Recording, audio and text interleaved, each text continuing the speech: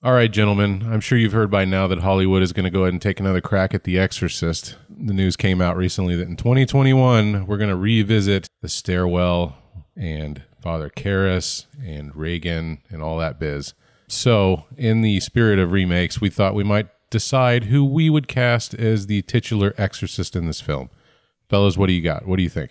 Who's going to fill that role? Of the priest and the possessee? Sure, why not? If you want to round out the whole cast, feel free. Are you ready? I have an incredible cast listing in mind. Oh, none of us are going before you, John. You are definitely taking the lead on this one. All right. I'm voting for nobody. They shouldn't cast anybody because they shouldn't remake The fucking Exorcist. You're not wrong. What are they thinking? What on earth are they like? Pick Pauly Shore. It doesn't matter who they pick. The movie's going to be garbage. Don't take my picks, dude. No. I think you just chose Garrett's answer. That was pretty sure that's what he was going to say.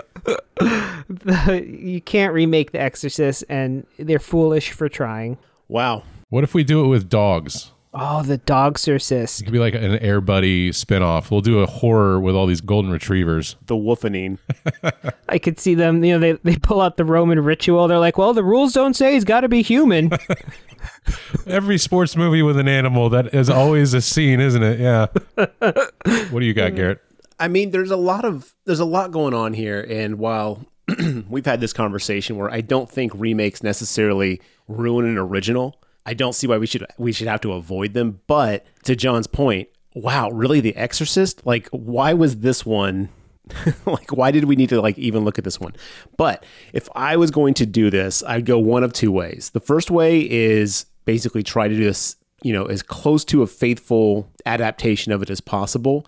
Maybe expand on a little bit more what's in the book, and go with some serious actors. I think Tom Hardy could play a really good Father Karras. Now, as far as who the possessee would be, I don't know. I'm not tapped in enough to kind of really have do we go with a young kid again? Do we go with someone older? I don't know. That's up to the filmmakers. I think any one of the, what's his nuts from Stranger Things, the one that goes in the Upside Down, whatever that dude's name is, that dude could kill it. Any of the kids from It, who knows?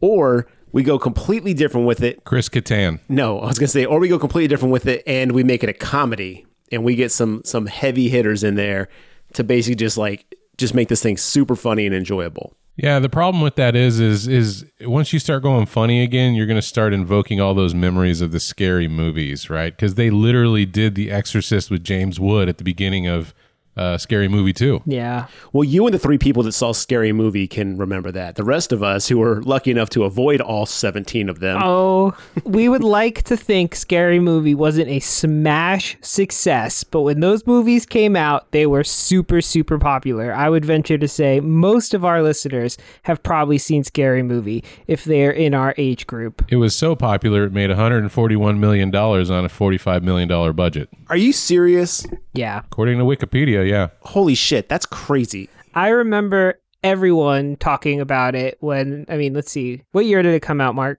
2000? 2001. Okay. So yeah, I was a freshman in high school, and it was very popular amongst the freshman boy crowd.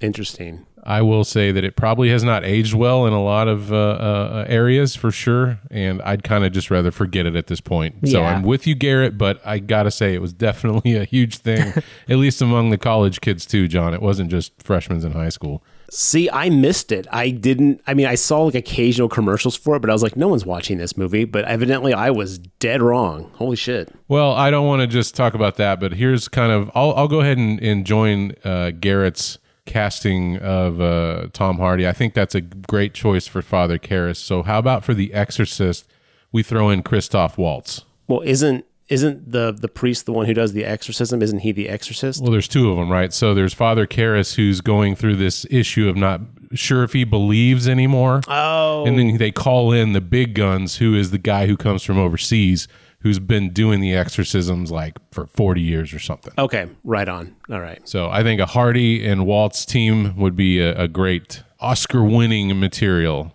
Yeah, dig that. Another idea, if they have to remake The Exorcist, maybe Linda Blair is the exorcist this time, and it's kind of like what was that last Terminator movie, Salvation or whatever? Dark Fate. Dark Fate, yeah, where Linda Hamilton's just been, a lot of Lindas, just been killing all the Terminators. Well, after Exorcist 2, Linda Blair has become like a rogue mercenary exorcist, and now she has to get called in, and she's the big guns to rebattle Pazuzu. An exorcist for hire.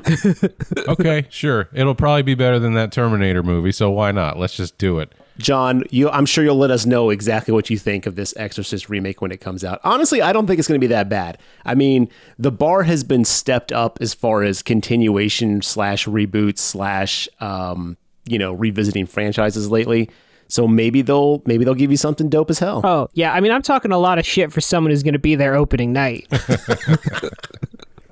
The only other things that I was thinking of is like kind of Garrett was saying, let's take it in wildly different directions. And I wanted to make like an exorcist mobster movie. So maybe Ray Liotta could be the exorcist. You owe me money, Pazuzu. Something like that. That would be funny. Okay, so real quick before we wrap it up, John, I'm just curious because the history of this franchise of going from the 70s to today, that television show that just aired, did you end up watching that? We may have spoken on this already, but I'm just trying to remember. Wasn't that a remake to a degree or no?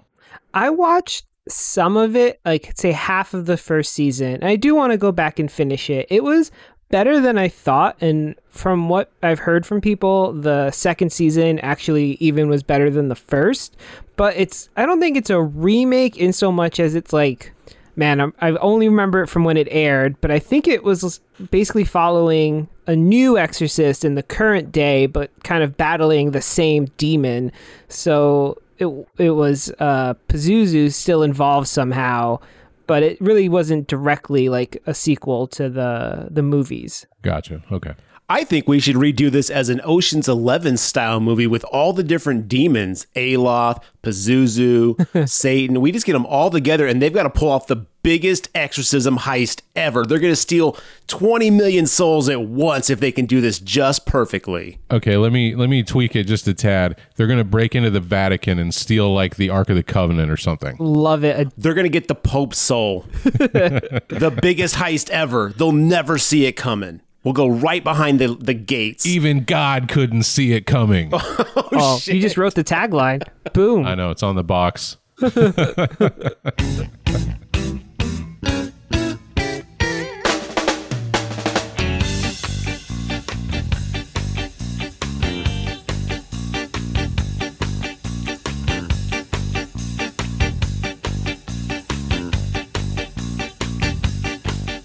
Hey, all you creatures from cyberspace. Thanks for joining us on another episode of the GraveTalk podcast. My name is Mark. Again, joined with Garrett and John. Fellas, how we doing today? Hanging in there. I did a ton of talking this week, so I'm going to apologize ahead of time to listeners if my voice is a little more grating than usual. Lots of talking at work this week. What are you doing, your one-man show of John's Exorcist of Hill Valley on Broadway or something? What have you been doing? Exactly. Yeah. You nailed it. For whatever reason, when I wrote my one-man play, I decided it had to be at a very, very high pitch. So I've just been screeching for hours a day, like a bird. A lot of stretching, a lot of Pilates, right? So you can twist your head around in 360-degree angles. Exactly. Well, thank you for letting us know, John. So listeners, we don't need your tweets about why John sounds raspy. He's aware. Garrett, how you doing? I'm not good, guys. I'm not good. I've been struggling this week. I had to make a really tough decision, and I'm having to deal with the consequences of that.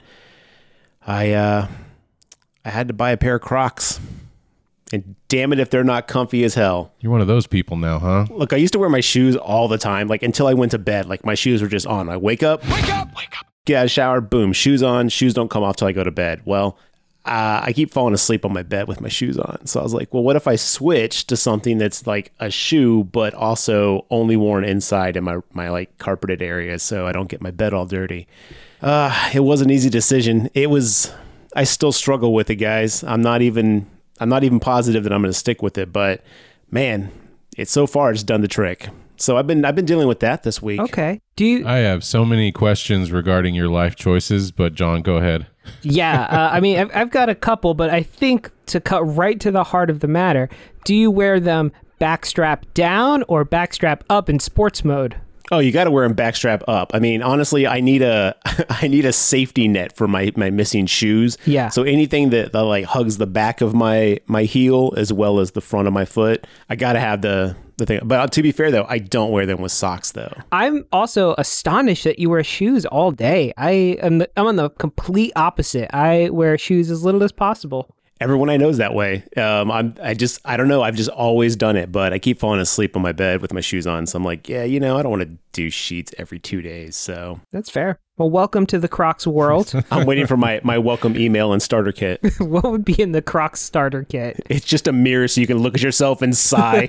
I'm one of those people that adopted one of the Asian habits where, you take the shoes off before you come inside. That way you keep dirt and dust to a minimum inside your house, right? So you're not tracking anything in. So I guess like John, I'm mostly barefoot or wearing socks around the house. Man, I just can't do that. That's too much. Like, what if a monster jumps out from like your closet, or what if like a psycho axe killer, runs into your house? Man, you were barefoot and you got to run one bare feet? No.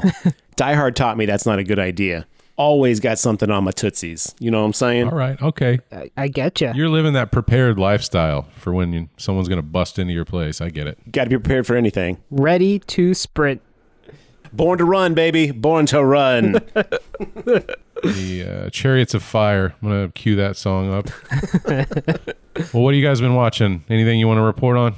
I was very disappointed to find out that New Mutants is only coming out to the theaters first, and we have to wait a while before we can get that on VOD, because I'm still very excited about it. I don't think it's going to be as quote-unquote horror Marvel as they claim it's going to be, but I do love the idea of like a really creepy Marvel movie, so I'm going to give it a shot whenever that's available. I did get Shudder, though, so Amityville, It's About Time is going to I'm sorry, John.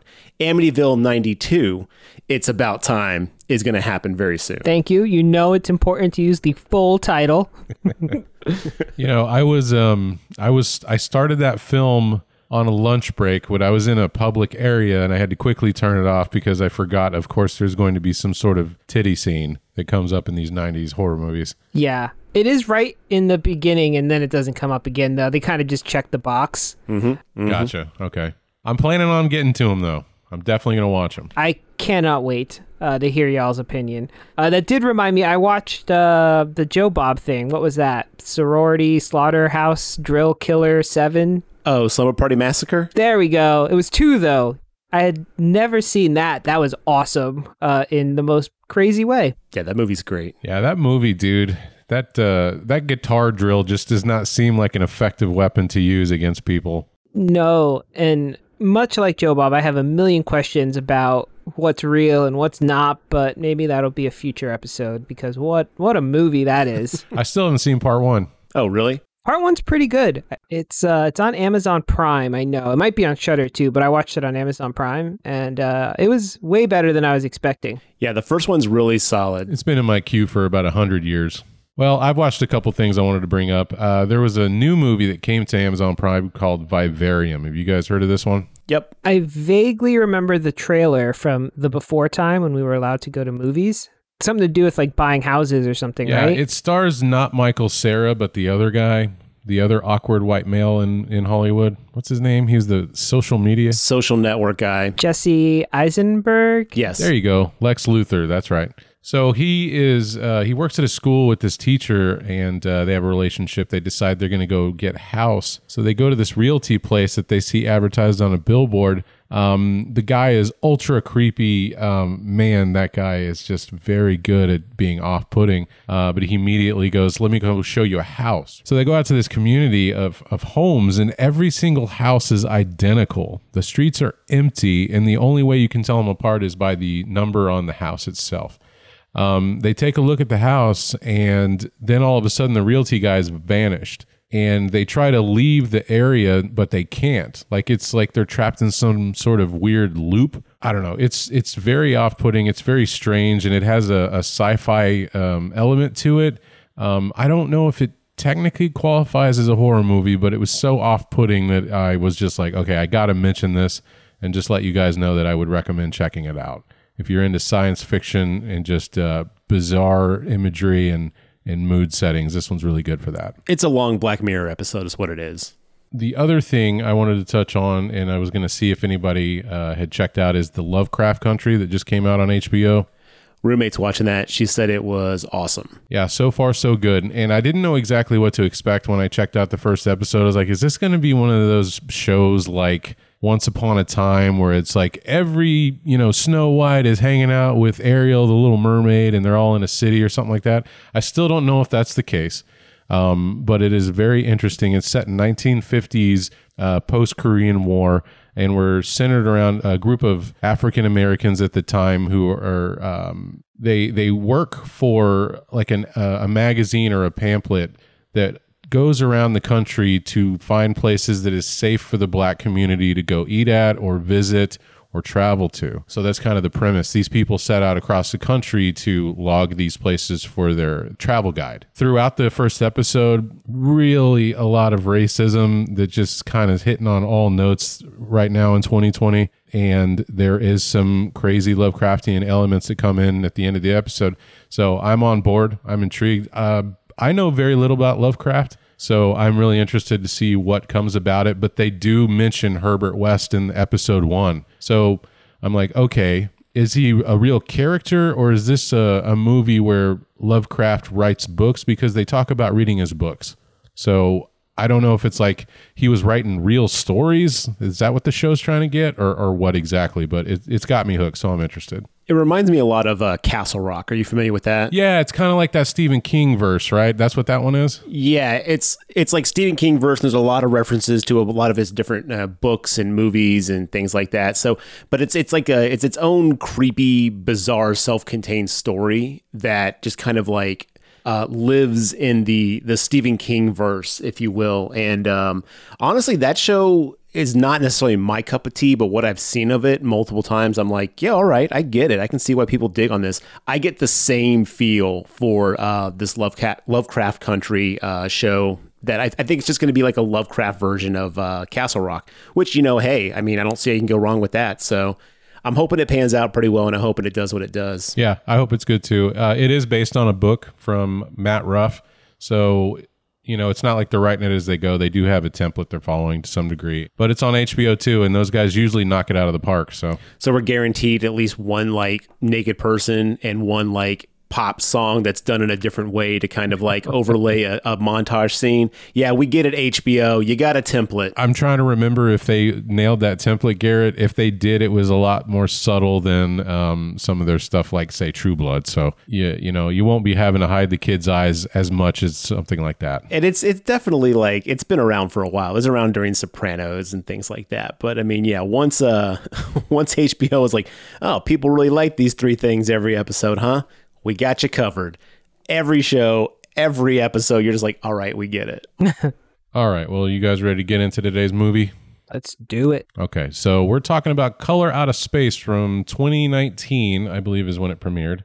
This one is director Richard Stanley's return to a major film since the debacle of Island of Dr. Moreau, which we've mentioned before. I can't remember what episode, but we did touch on it a little bit. There's a documentary about it that we all recommend. I don't know, John, you got around to seeing that one? Do you remember us talking about that? I do, yeah. No, I have not gotten around to seeing it. It is on the proverbial list. So I'm glad to see this guy get another shot at a big movie. I think particularly this time around, he did a fantastic job. I didn't know what to expect out of this movie. Watching the trailer, it's just a very colorful, trippy, dreamlike thing, and I was like, okay, I'm not familiar with Richard Stanley's previous works before the Island of Dr. Moreau, so really I had no expectations for him going in, but I think he knocked it out of the park. Yeah. Well, I think Hardware was his only other big flick before Dr. Moreau, so, and that's something else. Hardware is, holy shit, it's like this trippy horror, it's horror in an element, but it's like this techno organic horror. I mean, it's fucking crazy. So, I mean, if you've seen Hardware and you watch that documentary about Island of Dr. Moreau and seeing kind of like what he wanted to do with his original vision for it, you kind of know what you're going to get with this movie. But man, they still blow your fucking mind with this one. Yeah, I would agree. I mean, I've also never seen any of this guy's other films, but this one, amazing. This is my second time watching it, and it is just as good the second time around. So huge props to this film. And as mentioned, this one was written by HP Lovecraft. And John, you seem to be the resident HP Lovecraft expert solely on the fact that you're more familiar with his written materials. So is this a story that this one is based on? Is this like in a collection of sorts? No, it's its own short story, but it is nothing really at all like the movie. Really, the only thing that is shared between the movie and the short story is that a meteor hits and people go crazy and there's like strange colors, but the rest of it is totally different. Well, and the concept that the meteor that hits actually is like this, either it's from another dimension or from another part of space, but it does have the alien race or whatever it has the colors. The colors / whatever it is. That part's the same in the book, and it has some of the same abilities to like manipulate time and electronics and environments and stuff like that. So a lot of that's similar, but I think what John's saying is a lot of the visual incidences we see in this one are very different from the original one, because I've actually read that short story, and half of what you see in this is not what happens in the story. Interesting. So it sounds like Stanley went ahead and adapted it and changed some things. Would you say he did the story a service or a disservice? John, what do you think? I think it's so hard. I mean, I love it. They're so different. It's hard to compare. I think he did a great job taking sort of the same ideas and reworking them. I don't know that it makes any sense really to like. The story takes place like in the 1800s, you know, so it's like so different. But yeah, I think he did fine. I mean, I love the movie, so I don't want to talk shit about his ability to change the story. I think he did a really good job of adapting it. And I think part of that is because some of the stuff that we get in this, in Stanley's version, are a lot of references and homages and like his own unique take on things that we know through pop culture. For instance, like some of the alien effects in this are very John Carpenter's The Thing. And I think I enjoyed some of those scenes more because it like kind of reminded me of those. But from the original story, not near as much crazy shit happens.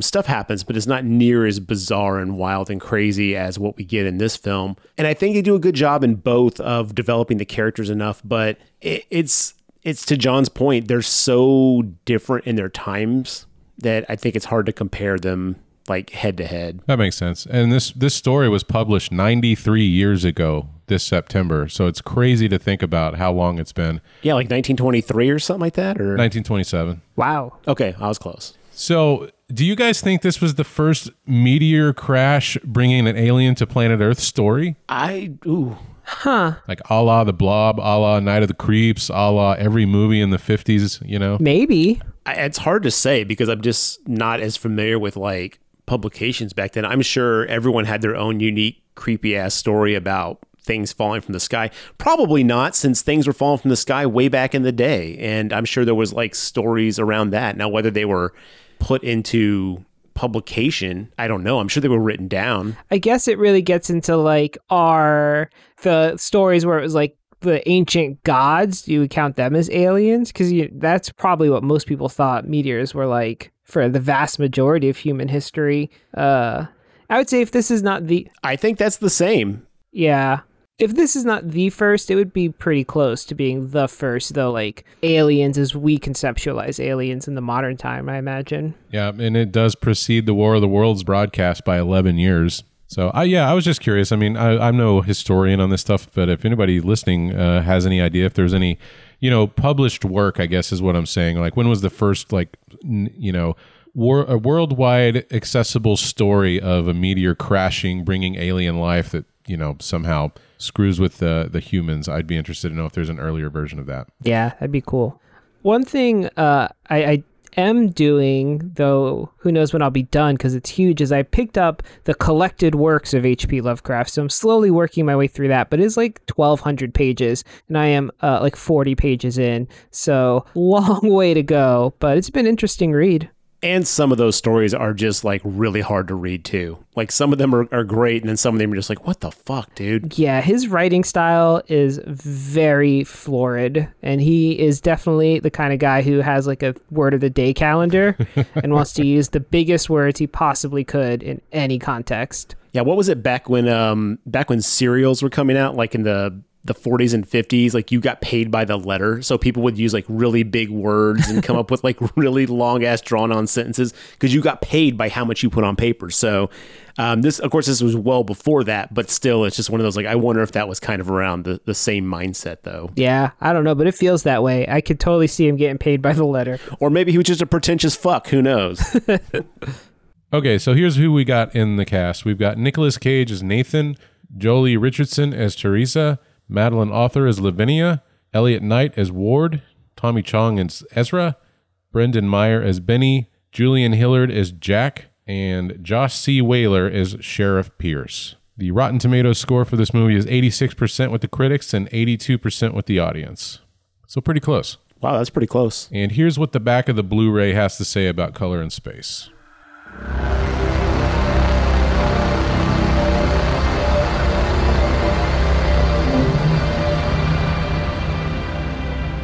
A story of cosmic terror about the Gardeners, a family who moves to a remote farmstead in rural New England to escape the hustle of the 21st century. They are busy adapting to their new life when a meteorite crashes into their front yard. The mysterious aerolite seems to melt into the earth, infecting both the land and the properties of space-time with a strange, otherworldly color. To their horror, the Gardner family discovers that this alien force is gradually mutating every life form that it touches, including them. That's pretty accurate. Yeah, I'd say that's pretty spot on. It's pretty understated for a back of the box. I think that's on purpose, though. I mean, really, you do not want to give too much away about this plot line before you get into it. I think the trailer did a really good job of that as well, like leaving us with more questions, but enough like intrigue to kind of be like, okay, what the hell are they? What are they interacting with? What are they doing?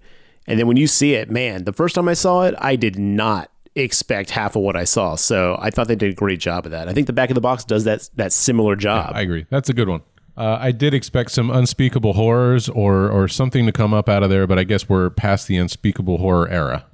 What a shame. I think it'll come back. It'll feel retro. I expect to see a Netflix blurb about unspeakable horror in the near future. Oh, that's a good question, though. John, when they remake The Exorcist, are they going to call this the scariest movie of all time and reset the clock? I hope they call it the scariest movie since The Last Exorcist.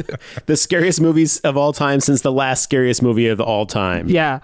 The scariest movie since 1973. Man, I really want them to be self-referential with the material they built this movie upon. That would be fucking great.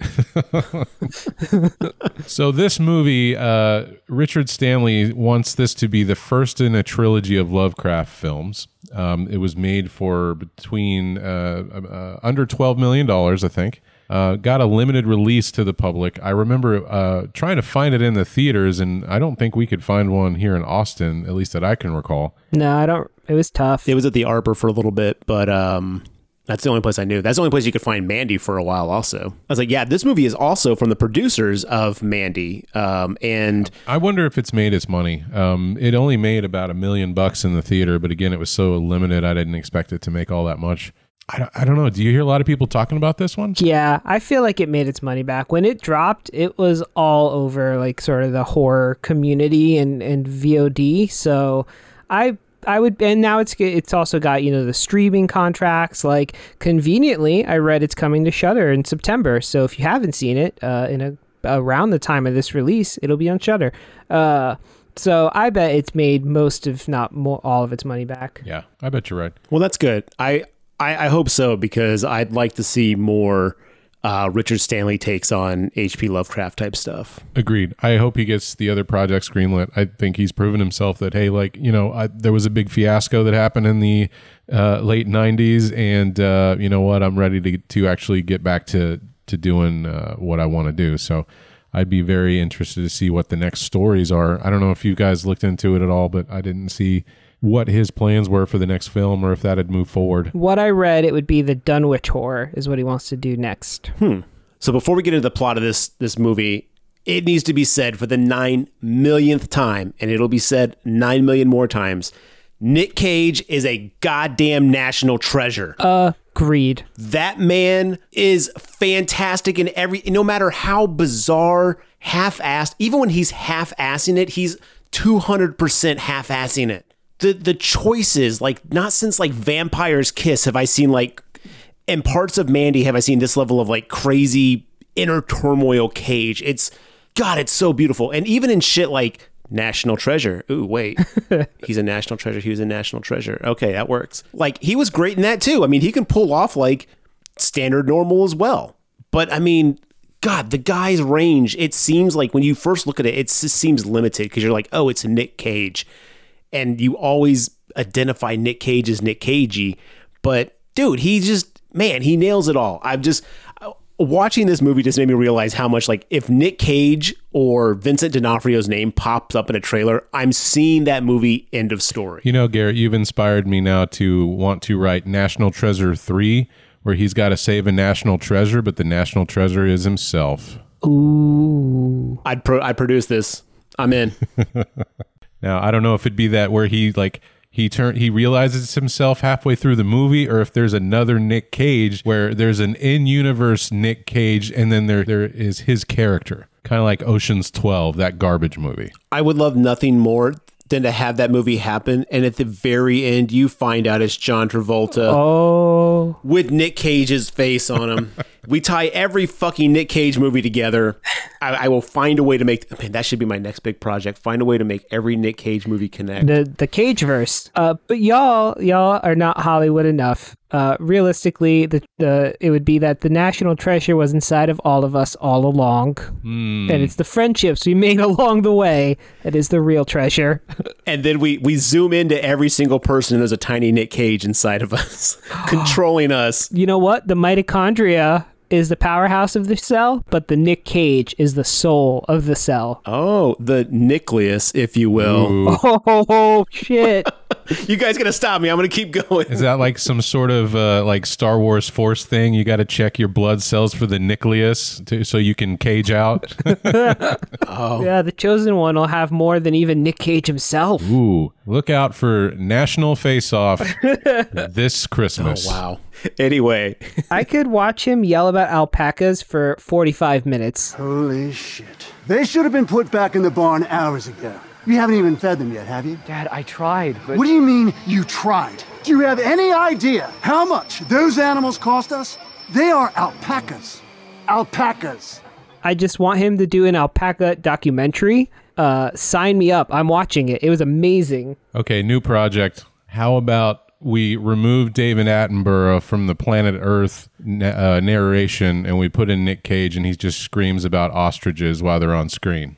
And that's it's a 9-disc series. So he can yell about every single animal. Yes, please. If we're going crazy narration, we want to avoid Cage. Now that's not saying he couldn't do it. I'm just saying Cage he's an all-encompassing force. Like, sure, you can listen to him and be like, oh wow, that's moving. I'm changed. But you add the visual of Nic Cage to what he's saying and the way he moves and the way he controls time and space around him as he chooses to willingly do whatever he chooses to willingly do, that's what makes that experience just microcosmic, You're saying he's the total crazy package, right? You can't just take his voice, you got to have the whole performance. It'd be like eating the icing off a cake and being like, oh man, that's delicious, but ooh, you put it all together and you got cake, baby. I got you covered. Here's what happens. Little Nic Cage in the corner like Clippy pops up. And you just, would you like to see me rant about this? I see you're trying to narrate a film. And a little just tiny Nic Cage in the corner of your screen narrates what's going on. It'd be amazing. Why even stop there? Let's just make him a Mr. DNA style animated person that zips around the screen, and Nic Cage is why he narrates. I was just thinking we use Gary Busey. because that man's narration would be terrifying and awesome. So I'm watching Discovery's Shark Week, and then he pops up on the side and is like, "What is it? A shark or something?" And then I click on it, and it just goes crazy. That's it. Yeah. That's it. It'd be like, sharks. These are the animals of the future. Oh man, we need to make an augmented reality app where Nic Cage is just everywhere being Nic Cage. Yeah, the cageality of it all. Oof. All right, let's talk about this movie. Somebody stop us. I think we've gone too deep. Reel us back. I would say his co-actors, his co-stars, all also did well. I think everyone brought their A game to this movie, and they were able to like withstand his level of Nic Caginess and repeat it back as needed. I was super impressed with all the actors, even the kids. I was like, all right, this is a good cast. Yeah, the cast did a really amazing job. So this movie is set in the woods of Arkham, in which I am now learning seems to be, and John, I think you've mentioned this before, this seems to be a location set in a lot of his Lovecraft stories. Is that right? Yes, that is his sort of main setting, either tangentially or often the case, the prime location of all of his insanity. Okay, gotcha. That's also where they end up in the show. So get used to that name. Get Batman out of your brain. It's not a prison in the Lovecraft universe. So what did you guys think overall, with the elements of the movie, like the acting and the lighting and all the effects and stuff like that?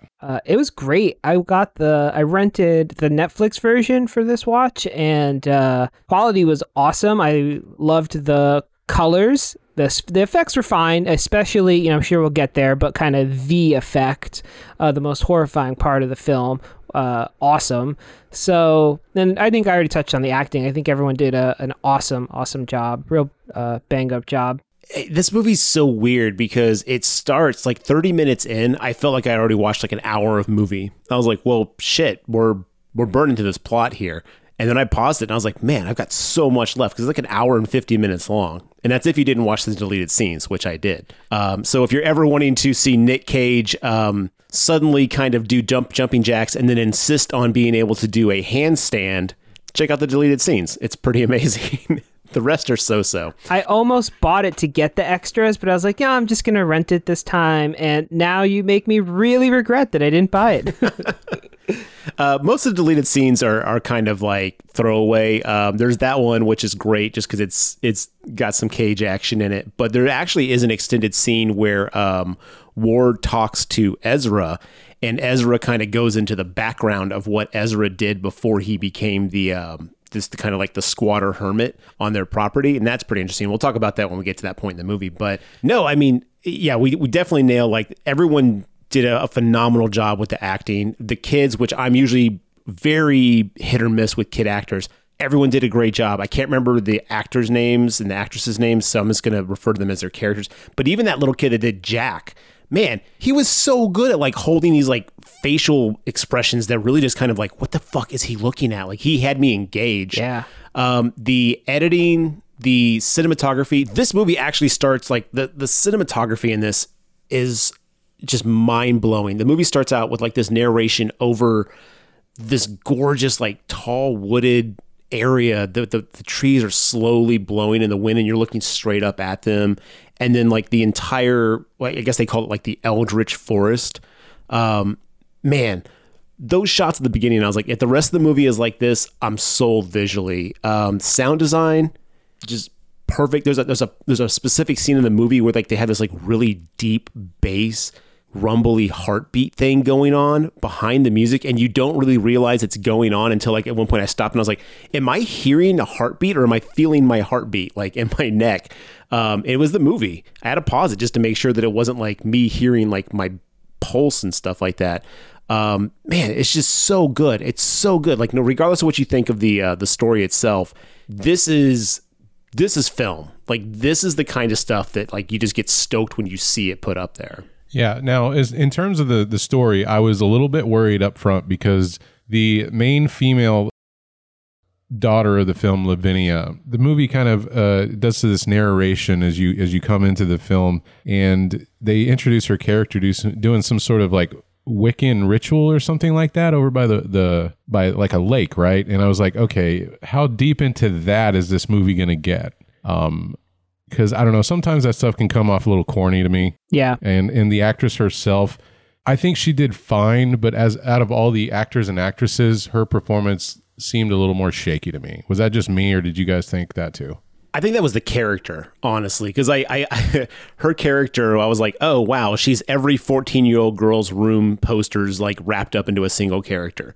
She was the broody teenager. She was into like her witchcraft stuff. You know, she wanted to escape her small town area and go into the big city. You know, like it was at first I kind of felt the same way. I was like, oh, this is going to be a really cliched character. But I think it actually really worked well for her character because it added this like alternate view of the situations that were going on that allowed you to kind of see it from like a completely unique perspective. You know, she rebels against this plot line, but then through her own unique character traits kind of accepts it. Like when she carves that stuff on her body, she carves like the runic symbol that it means like heaven on earth or like home, or it's something like that. God, I don't remember all the details of my fucking runes, but like, it's really interesting because it's almost like she's accepted what's going on at that point. And it was like so crazy. So I'm actually kind of glad we had that almost stereotypical teenage girl characteristic about her. I agree with you on that. I think that payoff at the end that you're describing totally made the beginning worth it, right? Because I was like, is this going to be worth it? Is it, like you said, is it going to be too cliche going through all this stuff? And I guess, I don't particularly identify with that kind of character. But yeah, like you said, when she carves that stuff in her head, you're just like, and all over her body, you're like, holy shit. Okay. She's really trying to combat this stuff with something that she believes in. She's putting her full faith in there and she's willing to go for it. This is cool. And what's really interesting about that scene too is we see her at the creek bed doing her incantation. I don't know what you'd call it. Would it be a spell? It was a ritual. There you go. And Ward, the what was he? A hydrologist from whatever university he was from, and I think that's actually a reference to another Lovecraft thing, but I'm not positive. He kind of interrupts her, and I think either she or him makes a reference that now her ritual won't work, or it won't like complete itself, it won't come true. And to be fair, that's true. That holds up at the end. Because it was interrupted, she does not get out of the situation she was trying to get out of, which I thought was, I don't know if that was intentional or if that was just like a happy story coincidence, but I thought that was kind of unique. Yeah, was it happenstance that she was unable to get out of that, or was it actually, was that ritual going to save her to some degree, I guess? Things that make you go, All right, I hear you.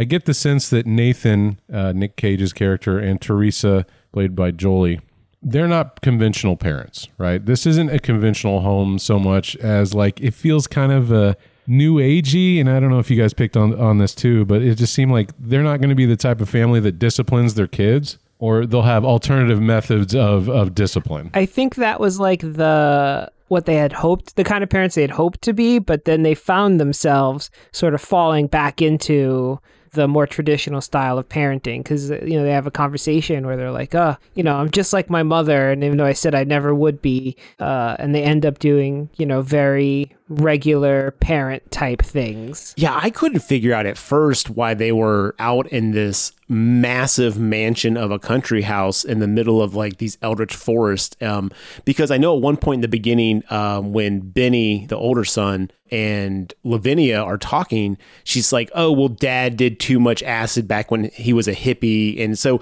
we get the indication that Nic Cage's character was like this super hippie for a while. But then I had no idea what the mom did until later on. We find out that she's like some kind of stock trader or like some kind of financial broker. But it just seemed weird that someone who was that heavily involved in that kind of stuff would move out to a place that has like dick for connectivity, You mean in terms of like internet connectivity? Because that's going to be a running theme throughout the movie, is like there's always a problem with the router and the internet, and the wife's losing clients by the truckloads apparently, because when she's doing these meetings, she keeps getting knocked offline. Yeah, that was interesting, Garrett. There was a little bit of hints of history to this place here and there. Like Nathan said at one point, hey, this was my dad's farm, and we always talked about getting away from the big city, so we moved back out here. There was also some throwaway lines when the mayor of this tiny podunk town comes out to, we'll get there in just a sec, but when the meteor crashes, she's like, well, you wanted to live out here, Nathan. You could have sold me the property, back then, but you didn't. And I was like, okay, is there going to be more to this? And I was like, it never pans out, but just a little bit for the audience to get a little more life in this place, I guess. Well, we also find out, like at the very beginning during Lavinia, her ritual, she asked that her mom be free of cancer. Now, I think there's probably some kind of, it wasn't in deleted scenes, but I think there's some kind of like, maybe the mom moved out there to kind of heal after having cancer, or she's dealing with a form of cancer. And then Nathan and Teresa have a conversation how they haven't like had sex in 6 months, because of the treatment and stuff like that. That's actually like legitimate shit. So like, I got the impression that they moved out there to kind of get away from everything, to kind of, I don't know, maybe change it up or kind of be away from the things that, can be an issue. But to your point of the mayor, basically like, you had your chance to sell this to me. It's because they're going to dam this whole place up. That's why Ward, the hydrologist, is out there. He's there to do a survey before they dam the whole area and make a giant hydroelectric dam, the biggest in New England, as the mayor is so fond of saying. So I think she's annoyed because someone's now living on that property when they want to make that hydroelectric dam. They do give enough information that if you want to piece it together, you can.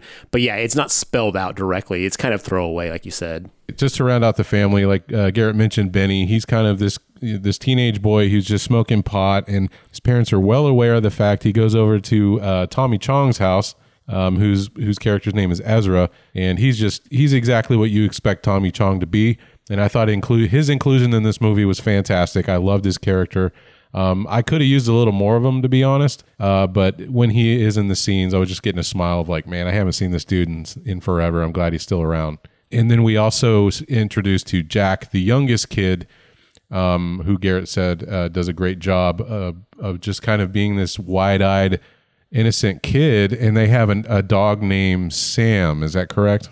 Yeah, that's correct. They decide, Nathan and Teresa, that they're going to try to kind of restart the gears on the romance. And while they're upstairs, getting reacquainted, if you will, a giant hyper pink light flashes, the screen goes white, and a meteor crashes straight into their property, leaving this crater. And I guess we do need to mention that the family is completely on well water, right? So this is right near their water supply. Yes, and they make a big point of the water, this light that's kind of growing. It affects each family member differently. Like, I think it's Benny is like drooling at his computer in this weird trance, staring at the screen that's all fuzzy. Jack, the little kid's getting freaked out and like goes in the hallway, and then like the dog starts growling at him as the light appears behind the little kid. I don't remember what was happening to Lavinia, but she was on her bed, like listening to headphones or some shit. But yeah, man, when this thing hits, everyone like has this like, what the fuck, except Jack, who's in this like weird paralyzed trance. So when they go out to check, to see what the hell's happening from this like giant like magenta, and the color is magenta, just in case you guys are wondering, that's illustrated this otherworldly light that's perpetual to this movie. Everyone's like kind of like, what the fuck? And then Jack is just fully tranced out, and they're kind of freaking out. They're like, let's take him to the hospital. And then we get our first inside look into the past of the family. Nathan goes and gets a drink because he's kind of freaking out. He's like, what the fuck? Like, what's going on? Once he realizes Jack's in that trance, he goes and gets a drink, and the wife basically says, really, again, right now? Like, so you get the inclination that he's had a problem with this before, that's been an issue with them, him and Teresa at least. They find Jack, and like they sit him down on the couch, and they're like, hey, there's something seriously wrong with our kid here. We need to get him to the hospital. And he's like, nah, that's an hour away. Let's just see if he's okay first. That their location is going to come into play several times throughout the movie. While Jack is just kind of staring off at the camera while the family's freaking out around him, the sound is like this reverb. Think about like if you hit your head, or anytime Hollywood does like the hit on your head, like that ringing sound is going on. It's just... And then all of a sudden he snaps out of it. He's like, oh, hey, what's going on? And they're like, oh, thank God, Jack, you're okay. Nicolas Cage's character, the moment he gets to the meteor, he's like, dude, what is that smell? Do you smell that? And that's a recurring thing for his interaction with this power of whatever it is. Yeah, he describes it a couple of different ways. Wet dog, burning dog. Then he's like, oh, it's like a cancer ward. He has a lot of different analogies. Then we cut to the next day, and that's when the mayor comes out, right? Yeah. And she's like, we should get this on the news. And Nathan's like, no, I don't want any of that shit to happen. And that's when she's like, he's like, oh, I think my kid's sick. Is there a doctor open on the weekend? She's like, maybe at Arkham, but that's an hour or however long away. She's like, and that's where we get the whole scene where she's like, you should have sold me the land when you had a chance. Welcome to the country. She's like a real dick about it. And then she just drives off. She is a real dick about it. So yeah, after the mayor leaves, that's when Ward comes in, and then we get this kind of almost a meet cute where you realize Lavinia's kind of got a little bit of a crush on Ward, and he's talking to the sheriff and Nathan about the meteorite. And at this point, they're like, Ezra might know something. He's like, who's Ezra? He's like, oh, this old squatter hermit that lives down on my property. Benny can show you the way. So Benny at that point takes Ward down to see Ezra. And this is the first time we get to meet Ezra. So Benny and Ward are walking up to Ezra's shack. This is the first time we're going to meet him. And then he looks up and he's like, hey, those cameras? And he's like, yeah, Ezra used to be an electrician and yada, yada, yada. And then we get introduced to Tommy Chong's character. And he's definitely an old hippie who is, doing drugs. He's smoking weed. He asks Ward if he wants a hit. And Ward's like, no. He's like, well, what about some coffee? And he's like, yeah, okay, I'll take some of that. So there's a little quick interaction. We find out that Ezra's cat is named G-Spot. And this is the part that kind of confused me, because he was like, this place has its own history. And he's kind of given this cryptic, mystic type thing where he's given a little bit of backstory, but not enough to really piece anything together. And then they hand him the coffee, and Ward looks in the coffee, and there's some weird film on top of the water. And Ezra's character says, oh, the water is fine, but it always has a little bit of this weird funk every now and then. And Ward's like, well, that shouldn't happen this time of year. As it starts raining at Ezra's place, when Ward takes the coffee for testing, and then the family goes back to the house, that night, as they're just having normal family time, Lavinia is outside, and Nathan comes outside. And he's like, hey, what are you doing out here? And she's like, it's beautiful. And then we see the lightning in the sky consistently hitting this meteorite on the ground. She's like, it's attracting the lightning. And then the next day you come out, and Nathan's kind of like, yeah, that's crazy. The next day you come out, the meteorite's gone. There's a massive hole in the ground. And you find out that the meteorite has sunk into the ground, into the bottom of the well. So it's now in the water. It's now contaminated and affected the water. Then that's when Ward goes and tells everyone, hey, don't drink the water. There's some gross shit happening. And Ezra plays the recording of the weird sounds. I don't think you should be drinking that. I found something in the water. Just a trace, really. Shh. You can hear them down there. Hear them? Hear who? Yeah, I could hear them while I slept. Shuffling around, chattering. See, I knew no one would believe me unless I got it on Memorex.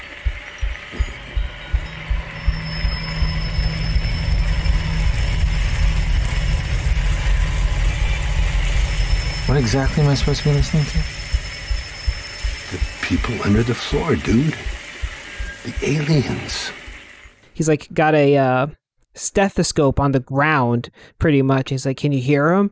And it's some really bizarre sounds. And Ward's just like, oh, I'm sure it's just, interference or geothermic energy. But Ezra's like, nah, dude, this is alien shit. And at this point, we see a couple of changes. Yeah, and they're, mom's making dinner and stuff, and she's cracking open eggs, and they're kind of this weird bloody mixture of a yolk and stuff. And I was like, was that because of the meteor? I know we start to see the color swirl around and change everything around it.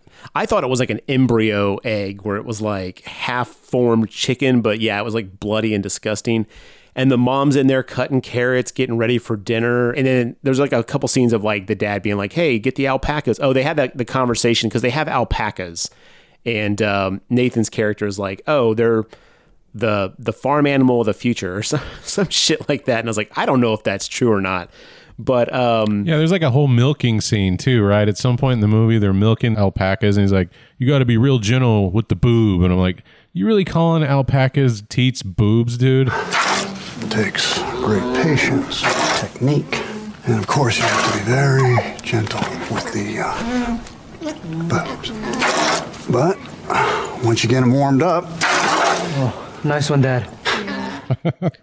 It was a really uncomfortable scene. Yeah, I think he was trying to make Ward uncomfortable because at this point he knew that Lavinia liked Ward, and I think he was trying to kind of put the weirdness to 10. So I think that was a choice on purpose. But gotcha. It was one of those dad things like, hey, you're going to date my daughter. I'm going to put you through the ringer a little bit. Yeah, so the news crew comes that day after the milking scene and all that fun stuff. There is that scene where Lavinia kind of talks to Jack and says, hey, what are you doing? He's like, he's whistling. And he's like, oh, I'm talking to my friends in the well. Then the news crew shows up. That's when Nathan's like, oh, fuck, here we go. And then they interview him. And then we cut to the mom making dinner and the family watching the dad on TV, which they've painted him out to be this crazy UFO sighting character. That scene was great. I thought the way he reacted to that was so genuinely funny. He's even got lines like, how come no one gave me a comb so I could run it through my hair? I look like shit. I look crazy. Super good. And then they ask him if he drinks. It's just this great moment. And so the mom's in there just trance like cutting up carrots. And then Nathan goes, hey, Jack, go get your mom. Tell your mom to come in here. So Jack goes in there and then grabs his mom's shirt, and then she chops off her fucking fingers, like 2 of her fingers. She just cuts them right off because she's fully in trance mode, and then Jack kind of snaps her out of it. And she holds up her hand and says, dinner's ready, as if she doesn't even realize what she's done. They freak out. Nathan takes her to the hospital, which as we now know is an hour away. And that's when he tells Benny, not Denny from the room. Benny, you're the man, take care of the place, make sure the alpacas are put up by 10. That night is when Ward actually tests the water and realizes that it's contaminated somehow, but he can't tell with what or how. And then that's when all his electronics kind of go off. There's that weird ethereal like shape that is like bending his light around it. This is our first taste of something being there that we can't fully see in traditional means. Like when certain lights are aimed at it and stuff like that, it appears to be kind of bending it or distorting it a little bit. And then, the next day is when Ward heads back to all the places to warn them about drinking the water. It's the next morning, and this movie's going to start doing some stuff where your sense of time in the movie is going to be really off-put. Like, it'll be daytime, then it'll all of a sudden be nighttime, and they even mention this later on, is like, no one can really get a sense of what's happening with time, because apparently this meteorite and whatever came with it can affect time and the perception of, as well as their surroundings. Jack is just sitting by himself through a good chunk of the movie, staring at the well. And I think one of you guys mentioned that he's like, I'm talking to my friends, haha. And like, there's like this high-pitched whistling that happens from time to time. And John, I was going to ask you about this because this high-pitched sound also happens in the Lovecraft Country movie, right before some of these Lovecraft monsters show up on screen. Is that something that is kind of tied into his storytelling, like these audible sounds? I got to tell you, I think you're way overestimating my Lovecraftian knowledge. And try me in like 3 months when I've read through this, 1,200-page tome. Okay. Of the stories that I've read so far, I don't remember any reference to high-pitched tones. But honestly, I don't, I haven't read nearly enough to give you a definitive answer. Okay, no problem. Yeah, but also during this morning, the alpacas they're starting to be strange, and Benny's like, I already took them out and I fed them, and like the family's starting to really confuse, and I was confused as well. I was like, well, did he feed him or did he just not know? And then at some point, Benny just wanders off in the woods, and he's like, I couldn't find my way home. I was lost. Yeah. So really, this entity, which I guess maybe we should kind of describe it a little better, is affecting every family member differently. So like Garrett said, it's like this weird ethereal color that just kind of wisps around, right? Almost like a specter of sorts. And it's in magenta. It's always very brightly pink, which I guess is redundant when I say magenta, if you know what color that is. And everything around it that it touches starts to turn pink, right? So we get a zoom in inside the well. There's like these weird eggs in there, and one hatches, and then this creepy ass alien looking praying mantis flies out of the top, and it's completely magenta, and Jack is just looking at it, and I was like, dude, I would be freaking the fuck out if I saw this thing. Right. I totally thought of Garrett during this scene because we get some monster vision here. Oh, that's right. Yeah. When it flies out, we see it through the lens of the insect, and its whole view is also magenta and really weird and awesome. I was okay with this monster vision for the fact that right before we go to monster vision, we zoom in on this creature's face, and its eye structure and situation is so unique that you're like, oh, that is very foreign, that's very alien. And then we do get a monster vision for a moment. I was okay with it after that because we didn't continue to get monster vision. That was the only time we got monster vision in the movie. Even with the cat, we didn't get cat vision?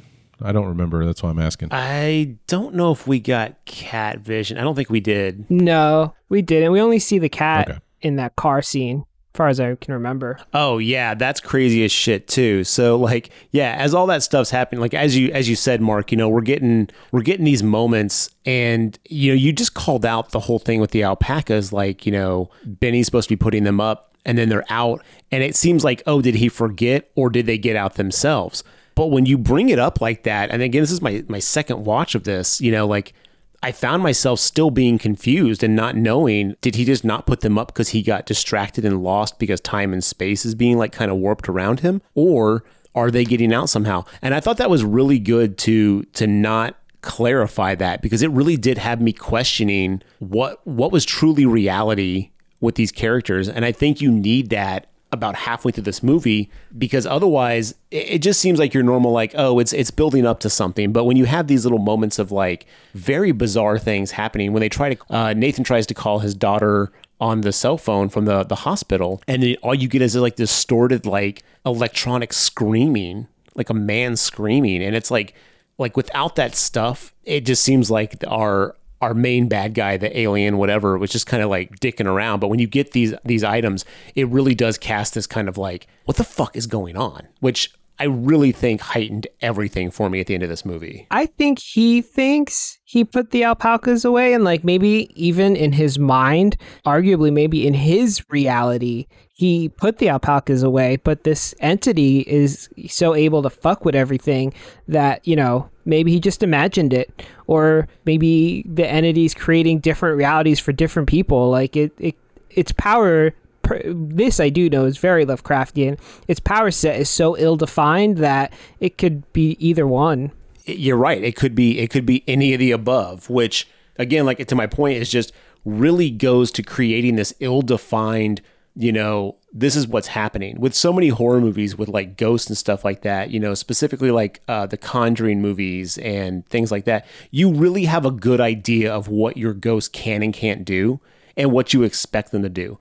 But with this level of like uncertainty that this movie, portrayed, it made me more scared of this ambiguous non-visual thing. It was like, holy shit, like I was wanting to know more constantly just so I could feel more grounded in what I was up against, Garrett, I think a lot of this, to call out something more recent, is the entity of Pennywise from Stephen King's It. And not so much the clown, but the ancient being version, that makes you see individual things. During this moment with the alpaca confusions going on, Lavinia starts having blood shoot out of the sink or something like that when she goes to wash the knife. And I was like, okay, is that kind of like the Pennywise thing where only that person's seeing it, or is this really actually happening? I was taking that whatever this entity was, maybe it is kind of like a Cthulhu type ancient deity of some sort. Yeah, I imagine that's what its, intention is. And I think that's like always the coolest part of Lovecraft from, what I read and what I know about it, is the idea of like, he doesn't explain a lot of things because from the human mind can't understand it, right? We can more understand what these Cthulhu or alien creatures are doing,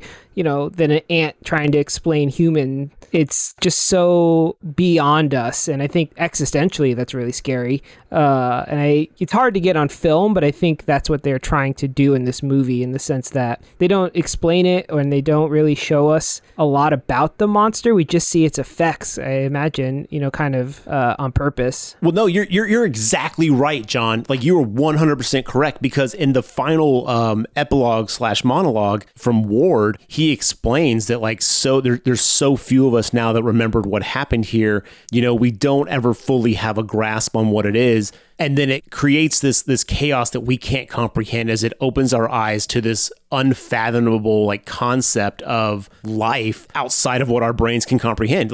He says that almost to a T of what you're saying. And I think that's what's so beautiful about the Lovecraft mythology is, we have Cthulhu, which everyone has as this giant, creature and stuff like that. And that's great.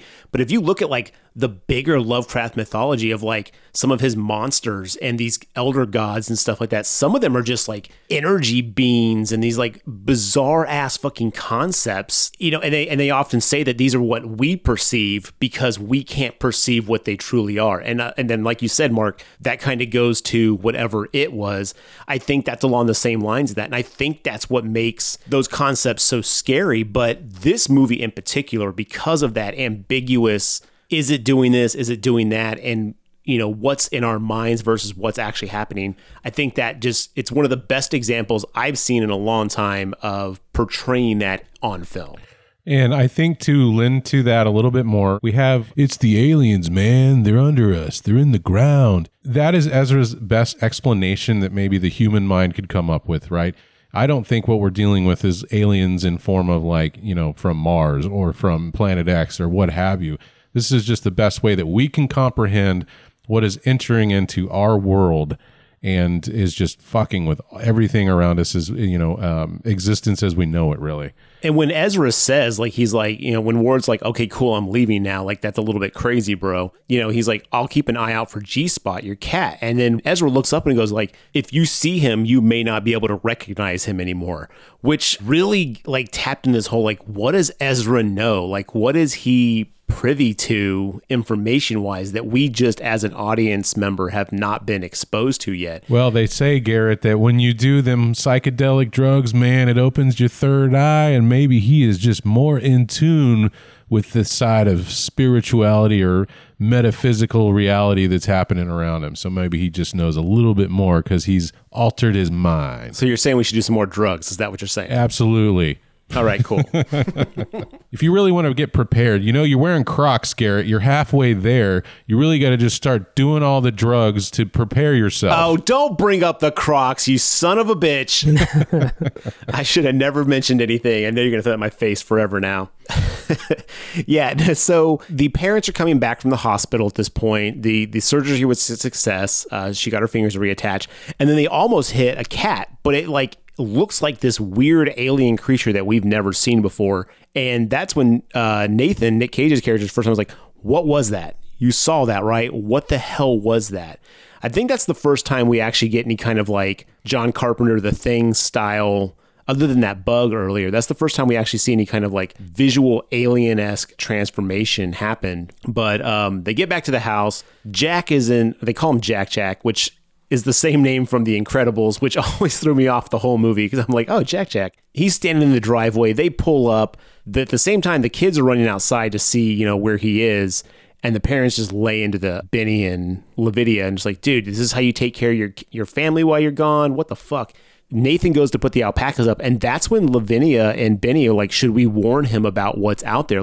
So they're on. They know some shit is up. Right. You really start to see the effect of the color changing everything around it, right? At some point, all these new plants started popping up around the well, and they're hey, did you plant those? And they're no. The grass is starting to turn magenta. At some point, the dog wanders off into this color nebula while Jack is sitting out there, and you hear the dog kind of scream, and you're just oh, fuck, what is happening? Nathan goes upstairs after putting the alpacas away to take a shower because he's still complaining of the cancer and dog smell. And while he's in there, there's just this translucent jellyfish thing chilling out in his drain, and it attaches itself to his hand. And I'm well, what the fuck is that? You know, like we've seen the color change all this stuff around him. I was curious what that originally was. And I don't think we ever got an answer to that. I was like, is it just supposed to be some alien jellyfish thing? Well, that is part of the alien energy / entity because remember early when we first saw the film on top of the coffee that Ward took back? It looked like an oil slick. Like a thin little sections of oil slick on top of his coffee, but like clear. I think this was just a consolidated version of that stuff because all that stuff happens after the meteorite gets into the well water. Dude, that made me jump. The thing in the shower when it like attaches to his hand and he throws it made me jump so hard. I was like, that's my safe space. No one's messing with me in the shower. No, definitely. And we also see a physical transformation in Nathan as well. And man, once it's really subtle the first time you see it, like he's walking around outside and you can just see his arms are starting to turn all dry and scaly. And you're just like, oh man, that is disgusting looking. Well, yeah, because he's in that weird trance and he's, and John, correct me if I'm wrong on this, but isn't he picking vegetables? And then like he makes a comment that like, oh, you're so big and hardy and you're a month early. And that's when we first see his... Yeah, he's getting tomatoes. Yeah, okay, yeah. It's like tomatoes and peaches. And he's really excited because they're a month early and they're so big. And they clearly look deformed, though. But he's not realizing this. He's not seeing this. And the mom's upstairs pissed off because she's losing clients because of the Wi-Fi. She runs downstairs and it's like, you need to fix that dish. And he's like, I did. He takes a bite out of the tomato and then throws it down and then starts taking a bite of every piece of fruit and it all tastes like death to him. And then he starts classic Cage freak out, starts throwing the vegetables in the trash as hard as he can. And he yells slam dunk at one point. And that's my favorite new Nicolas Cage line. Him throwing a tomato going slam dunk. And then the wife doesn't even seem to notice.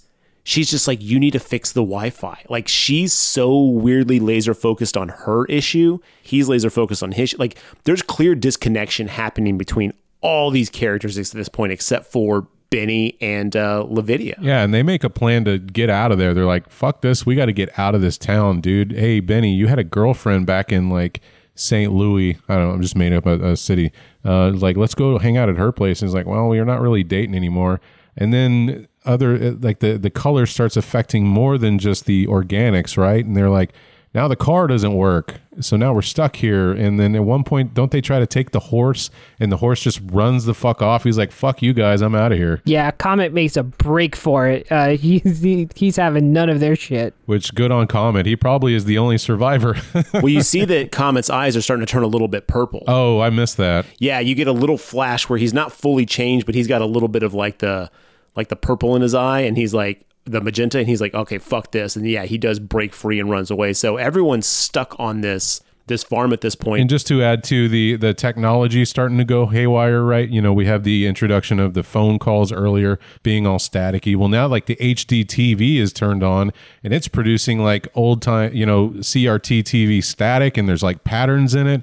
And Nathan is just sitting there watching it at nighttime, like mesmerized. Lavinia is just like upstairs reading her Wiccan books, and this is where she starts carving in all the symbols all over her body, and then puts a little diamond in her forehead for protection.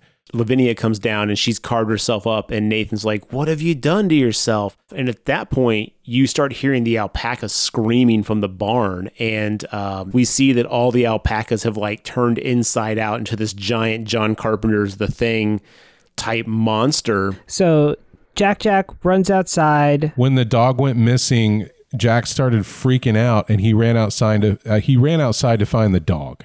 Yeah, he's like, I can hear the dog, and he runs outside, and that's when they get hit with the color.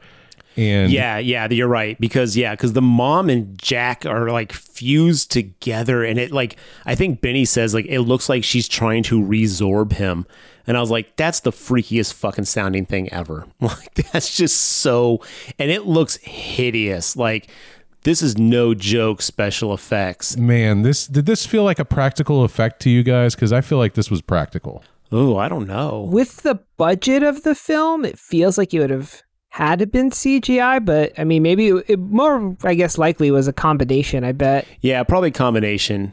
Because, yeah, you're totally right. They basically, Jack runs out to look for the dog. They're running away after seeing the alpaca stuff. The light comes out of the well and blasts the mom and the kid, get fused. They bring them inside to the couch. And that's when you're right. The dad's like, I'm going to go take care of this shit.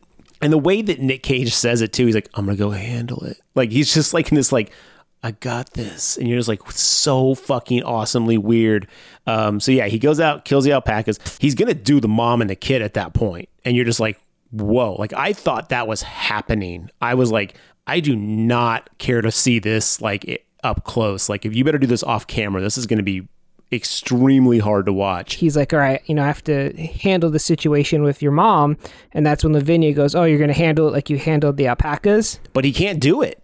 He like leans down and like starts kissing her. And he's like, you'll always be my golden lady. And the strands of whatever stuck to his lips and her lips. Oh. And then he goes back for repeated kisses and it keeps happening. I'm just like, bro, like, I get it. You're not in the right mind, but... And I took that as almost like a brainwashing kiss. Like, as soon as he did that, that's what changed his mind on shooting her in the head. Oh, I could see that. Yeah, I didn't think about that, but that makes a lot of sense. It was so gross, though. You're right, man.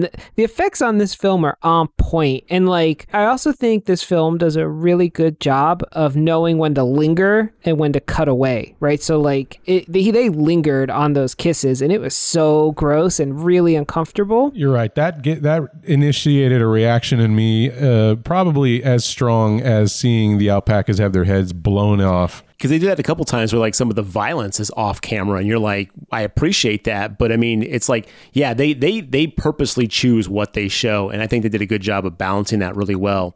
Yeah, the scene where the mom cut off her fingers was another like master class in suspense. We kind of rushed through it, but like if you watch it, man, the way they edit it and they cut to her, she's cutting carrots and it keeps getting closer and closer. And then it keeps cutting back to Nathan watching himself on TV and being upset about that. And she keeps getting closer. It was very Hitchcock. The suspense is knowing that there's a bomb is excellent, excellent, excellent filmmaking. Yeah. And when it happens that they show it real quick and they cut away and you're like, oh, thank goodness. And then she holds up her hand and then they're gone. You're like, oh, fuck. Yeah. Like you just got me. Like you made me feel like I was okay. And then you like pulled me right back into it. Like, oh, by the way, no, you're not done yet. And it was like, but yeah, you're right. Very Hitchcockian in the way that they did that scene. And a lot of scenes in this, like that build tension, have very Hitchcock elements to it that were just, but you're absolutely right. The what they show versus what they don't show is perfectly balanced in this film. And I think they do a great job of using it to its greatest capability. And at that point, like with that said, we get to the next part, which just drove me crazy. This is my biggest problem with the movie. Yeah, this is the scene that I have biggest umbrage with as well. And I think it's when Benny goes into the well, right? Yes. So dumb. It makes no sense. That I have it written. I was like, Benny, bro. And the thing is, after all he's seen, after all he's done and been okay with, and I get Sam's his dog, and don't get me wrong, I would probably do some questionable, stupid stuff to save, my animals and situations as well. But he looks in the well, sees at the bottom of the, so Lavinia and him are about to like walk away. Like the horse runs off and they're like, well, fuck it, we'll walk through the woods. But then they hear the dog howling from the well. He looks down there, sees that the entire bottom of the well is like this weird, funky, death smelling like goo. And he's like, I'm going down. And you're just like, no, dude, no. There's nothing down there for you anymore. Right? I assumed this was the color affecting his decision-making abilities. Because it's not, you don't really ever see the dog. You just hear it. And it's not realistic that dog is surviving down there. And, I totally agree with Garrett. I would do a lot to save my dog, but you also have to know when to cut your, losses. I mean, it's not going to do anyone any good if we're both dead. So I just wrote it off with, okay, it had to have been the color, affecting this person. Because no matter how much you love your dog, nobody's climbing into that crazy ass well. I headcanon that as well, because I was like, it's got to be the light. No one goes, because even Lavinia's like, it's just a dog. And I was like, yo, I don't agree with that sentiment. At this point, she's got a point. Let's take all the otherworldly element out of this situation. Let's say that a dog had fallen into a well and a boy decides to climb in and get the dog. How is he going to get out? You aren't going to carry like a 35-pound dog. Like where? What are you going to do? tie his legs around your waist? You're not getting out of the well, you stupid kid. He's like, I'm going down there. Because she's like, how are you going to get out? And he's like, I'll put the dog on the bucket, and you can pull Sam up, and then you can pull me up with the bucket. Like, I'll hang on to it and you can pull me up. So he actually did say how he planned to do it. It was a dumbass idea, but he did technically say Let's get Mr. Wizard over here. I want to see a dog bucket challenge and see if he can actually, or the Mythbusters. Let's get the Mr. Wizard. I'm really aging myself right there. Nobody even knows who that fucking is anymore. Let's get the Mythbusters to put like a 40-pound dog on a bucket and see how long the dog stays on it. Yeah, I feel like my dog would jump off because, I mean, I love my dog to death. She's not very bright. And also, I don't think a well bucket could support a human's weight. So I think he would have been stuck down there. That's exactly why kids get stuck in wells. If it was as easy as grab onto the bucket, we'll pull you up, this wouldn't be a problem. If it was that easy, guys, everyone would be getting out of wells. That's all I'm saying. But you know what? Hey, I'll give this movie props for reversing that episode of Lassie where Timmy gets stuck in the well. Now it's the dog stuck in the well, and Timmy's got to go save it. Remix. Oh, man. Yeah, so at this point, Benny goes down, and he, like, halfway down, he's like, oh, shit, this is a bad idea. There's nothing down here but death. And then that's when the light cracks open the goo at the bottom of the water, sucks Benny down. Lavinia's at this point like, oh, shit. And then she gets grabbed by the dad. And then the dad, in full, like, Nic Cage, like, crazy, is like, this is a family, and family means sticking together. You're not going to go anywhere. And, like, he is, like, dragging her, and he's like, it's time to feed your mom. Like, and he throws her in the attic with the fused mom and then locks it with, like, this massive chain and lock. And so at this point, Lavinia is locked in with, like, the mom creature. I kind of felt bad for Lavinia, but also I didn't, because she did guilt her dad about wanting to shoot the mom. And I got to say, if I were fused in that situation and that mom seemed like she was in misery and pain, the nicest thing that Nathan could have done is probably shoot her. But I think the reason he hesitates is because Lavinia is like, oh, you're going to kill mom? Jeez, you fucking animal. When he was doing the nice thing. Yeah, you're right. I agree with that. I think that's correct. I mean, you know, I definitely think that opened the window for the color to kind of convince him not to do it. As you guys said, with like the hypnosis kiss. Nathan's downstairs watching the creepy TV, and he's like seeing his family in the room with him. He's talking about like, hey, don't worry, baby. We're going to go on a trip. We're going to go to the Greek Isles. We're going to go to, you know, Capistrano or whatever the hell places that he names off. And at this point, Ward and the sheriff are on their way back to the property, because Ward goes to meet with the mayor to say, hey, there's contamination in this water. You guys shouldn't dam this up. It might be a problem. The mayor's having none of it. She's like, fuck you. The contracts are signed. Get the fuck out. You know, like that whole, you know, typical awful mayor situation. And then Ward goes back outside and is about to leave. And then the sheriff goes, hey, Ward, let me ask you a question. We found this over by the gardener's place, which is the main character's last names. And then he's like, it looks like a bunch of rabbits and a fox and all this stuff fused together into this massive animal lump. He's like, there's even a cat in there. Ward sees that it's G-Spot, like fused into this thing. And he's like, holy shit, you found this by the Garner place? And they're like, let's go check it out. So yeah, the sheriff and Ward are on their way back to the farm. At this point, everything's different. The ground is magenta grass and flowers.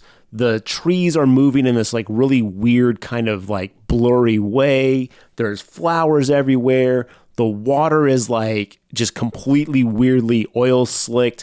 I mean, the full transformation's happening. So bam, they run back to the property. And does he go to Ezra first, or is it after the house? So they go to the house first, and that's when Nathan's chilling out inside, and they're like, oh, hey, it's Mr. Waterman, or whatever he says. He's like, and he comes inside, and they're like, where's all your family? He's like, what are you talking about? They're sitting right here. Have a look, you know? And it's just him. He's just sitting there by himself watching TV, and they're like, oh, shit, what is happening here? At this point, they hear Lavinia scream up in the attic because the mom creature we don't see this yet, but is like trying to attack her. So they run up to the attic. Ward tries to bust open the door, can't do it. The sheriff's like, out of my way, son. Bam, barrels into it, knocks the door open. We see that the mom creature is now this weird insect looking thing, is got Lavinia on the ground, is going to eat her. Pretty much, like she's hungry and she's gonna eat Lavinia. Ward's like, don't do it, and then the sheriff like aims his gun but can't quite pull the trigger because he's freaking the fuck out. And then all of a sudden, pow, the mom bug gets shot in the face. And then we cut back and it's basically Ward, or Nathan, the dad, who's up there, and he's like, that's not my family anymore. And then goes up and point blank shoot the kid face on the monster. And it's like, holy fuck, man. Lavinia gets picked up by Ward. They're going out the front door. Nathan's following them. The sheriff's coming with them. And they get outside, and then the lights start coming out of the well, like tentacles, like these like tendril, crazy visuals are going to stop them from leaving. And then it starts going towards Ward and Lavinia. And at this point now, I had a question. You see Nathan come out, and he's like, the colors, and he aims the gun. Was he aiming at Ward, or was he aiming at the colors? Because the sheriff then shoots him thinking that he was going to shoot Ward. It wasn't clear. I wasn't sure, to be honest. I thought he was aiming at Ward. I thought he was aiming at the colors. Because he had proven himself to be violent, and he has already, like earlier in the film, right, with like the Apalka scene or whatever, kind of proven his dislike. I guess that would make sense. And he's helping Lavinia escape. We just tried to feed to, his wife monster.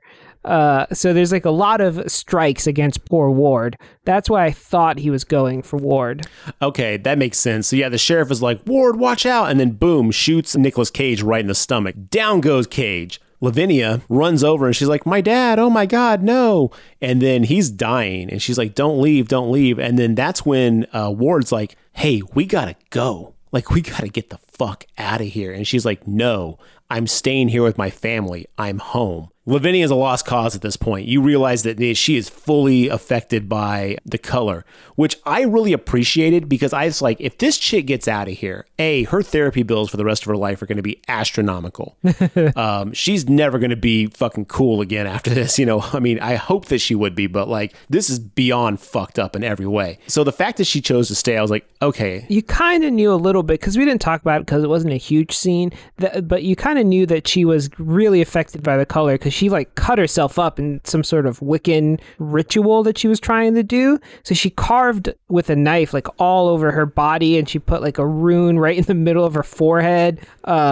So she'd pretty seriously self-harmed already up to this point of the movie. Yeah, but I thought she did that to basically like try to make the spell so she could get out of there. I thought that was her like last resort to try to make the ritual happen so she could leave, because that's what she was praying for at the beginning with her first ritual. So I thought that was her just trying to give it another go. But yeah, when she carved the rune for like home on her fucking head, or like heaven on earth or whatever it is, like I was like, oh shit, she might be gone. So yeah, when that happened, I was like, okay, cool. Yeah, she's legit gone. So at this point, Ward is like, I'm going to go get Ezra. Let's go. So the sheriff and Ward run down to Ezra. They're walking up and they're hearing Ezra talk.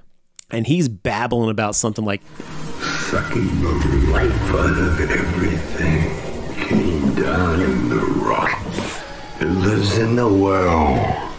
It grew down there. Ezra. Poisoning everything. Changing everything into something like the world it came from. Into what it knows. We all know what's coming. But we can't get away. It's got everything that lives. They all drunk the water. It got strong on them. Sheriff. Fed itself on them. It came from the stars. All of our exposition for this alien being, it basically is like a cancerverse type thing, where it basically just like sucks and devours the energy of wherever it lands and does its thing. and it's basically like going to send that back to its home. I don't know. Like, there was a lot of information there, but yeah, Ezra's just basically tapped in and just expositioning the whole background. They get inside, and this part really fucked me up, you guys. Yeah, so they walk into Ezra's place, and I agree with Garrett. This is pretty fucked. They turn, his chair. He's sitting in a chair, and they turn him around, and you just see that he's like a dried out husk of a hippie. It's a really great effect, but also terrifying. And what all was playing, that was sort of giving that backstory, was a recording that he had made. Terrible, terrible way to go. It did not look like a pleasant way to die for poor Ezra.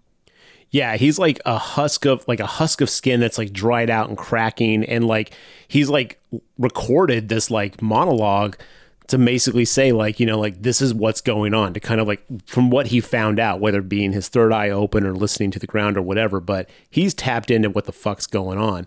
And as you look at his skin and as we zoom in, you see that there's that magenta glow like gestating underneath his skin and his body. And he like says that like they suck all the like life and energy out of things, and then they just leave it like a husk of, and then you like, that's when his like head opens up and the light starts pouring out, and then Ward's like, get the fuck out, we gotta go. I do want to mention that the Tommy Chong's voice that's been looped on this magnetic tape player, if you want to get me good, if you start like fucking and modulating a voice to sound really off and demonic and dead, like there's a certain way to do it, and this movie did that. It creeps me out. Agreed. Looking at Tommy Chong's corpsed body with the glowing lights underneath and hearing his voice all modulated and fucked up, like that is probably the scene in the movie that gave me the most tension, I guess. Yeah.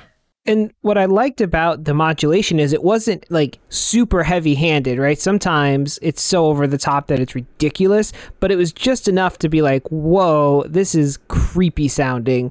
So totally agree, Mark. It was another well done aspect of the scene. Yeah, it was like the tape was being stretched and stuff. Yeah, you're right. There is a level of modulation that just comes out so fucking cheesy. Like someone just grabbed a toy voice box and is pretending to be a demon, and that is not effectual at all.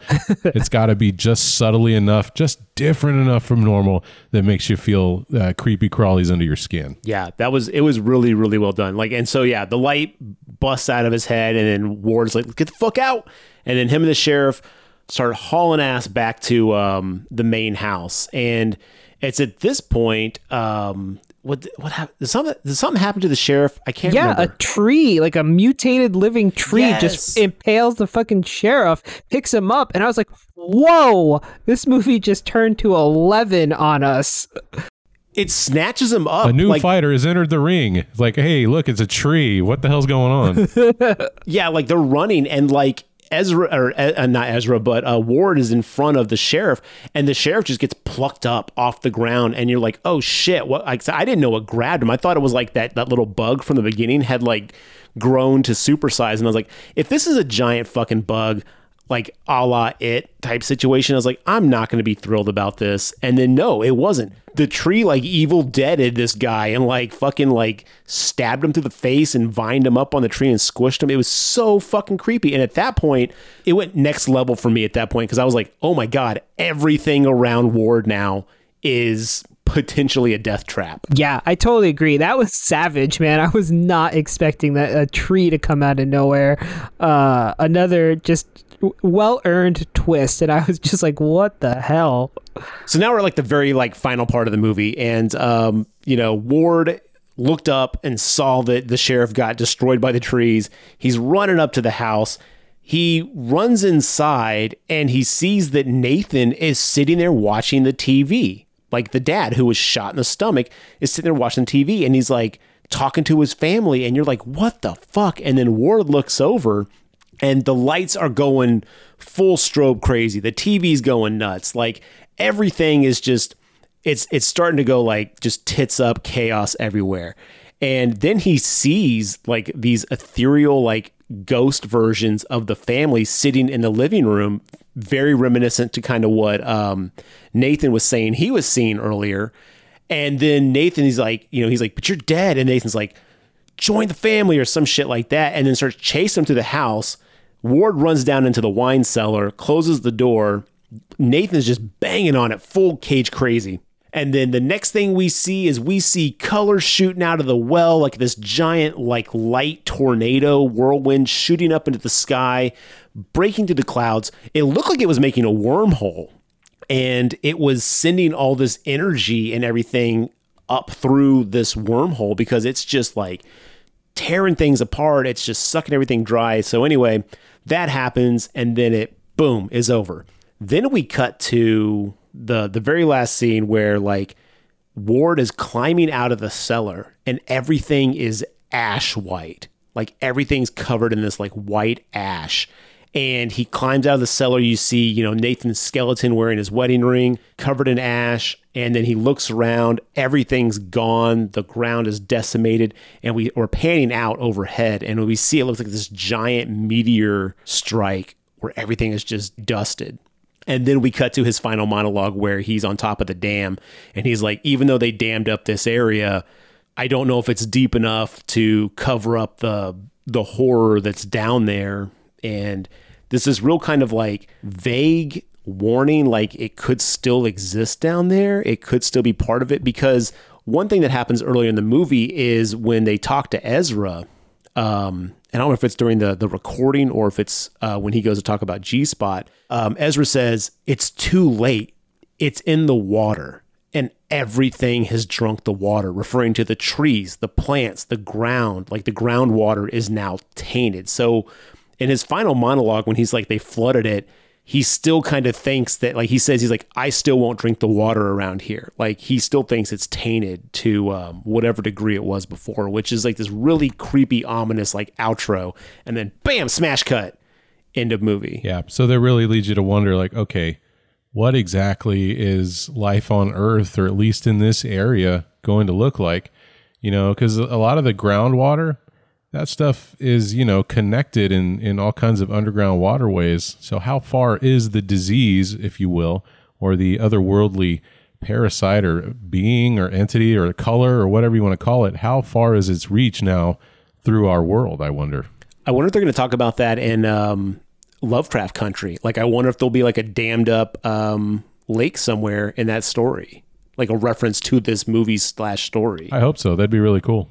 In the story, right, I don't think there's a dam involved. It's just like a weird field, because the story takes place after all this happens, and like someone comes into the town and is trying to figure out what happened to this weird field.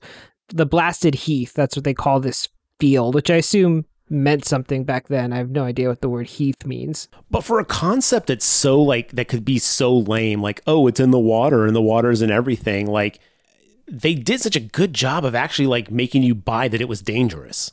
When I started like hearing like some of the story elements, I was like, oh, okay. The first time I saw it, I was like, okay, here we go. This is going to be by the book, standard, BS sci-fi, and it was like, oh shit. No, they really convince you that the threat is never gone, especially with the tree thing at the end. You're like, oh man, it just keeps escalating, and you like do not see it coming most of the time.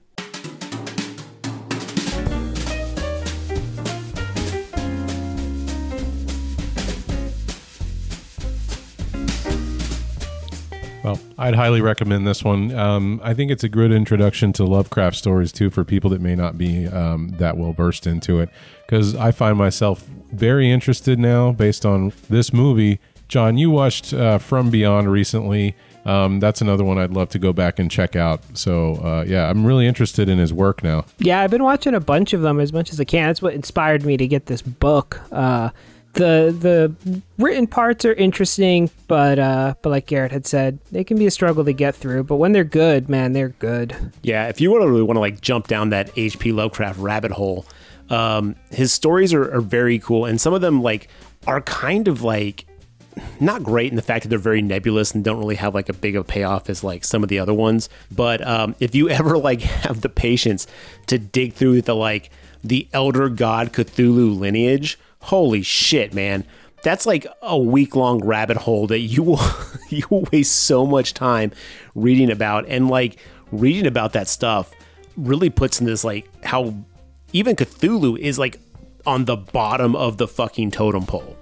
Like, this shit is like massively insane. So I don't know if it was all Lovecraft that like established all that, or if that was like, you know, collaborations with people since, but man, it is, there's some definite, you can lose yourself in some Lovecraft for a while. It's an interesting universe.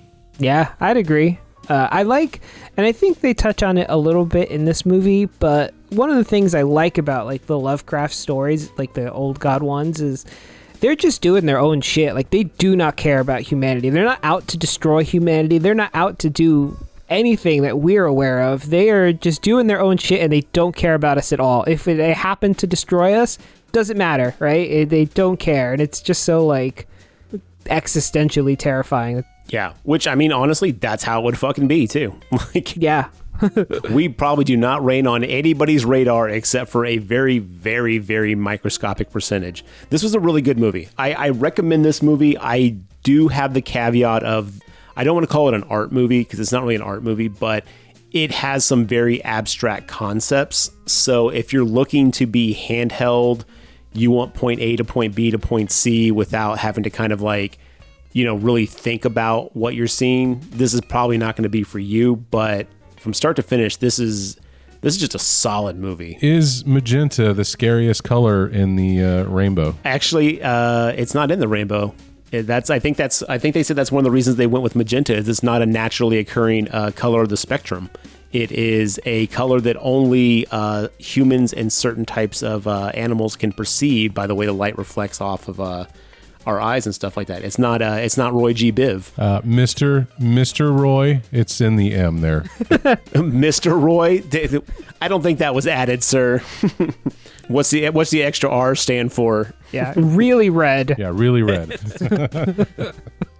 Yeah, no, I think that I read that's why they went with magenta, is it's not a naturally occurring color in the spectrum and stuff like that, which I thought was a very cool detail to like even like think about that. Like, if we're going to have a color, it has to be a color that does not naturally occur through science. Like, it has to be something that is only a perception of how our bodies work. Like, that's like, when you get into that level thought of like some of what they chose to do with this movie, that's like next level stuff. And I've said that's like way too many times here, but I don't know. Like, I love when creators put that level of detail into things and that much thought into a project they're doing, because it's so easy to take these things for granted, but to think about something on that level, sometimes it can hurt a project, but oftentimes it can only make you care so much more about something that you just really have to make it as perfect as possible. Yeah, and I guess the only thing that I could really, other nitpick that we haven't mentioned already, is that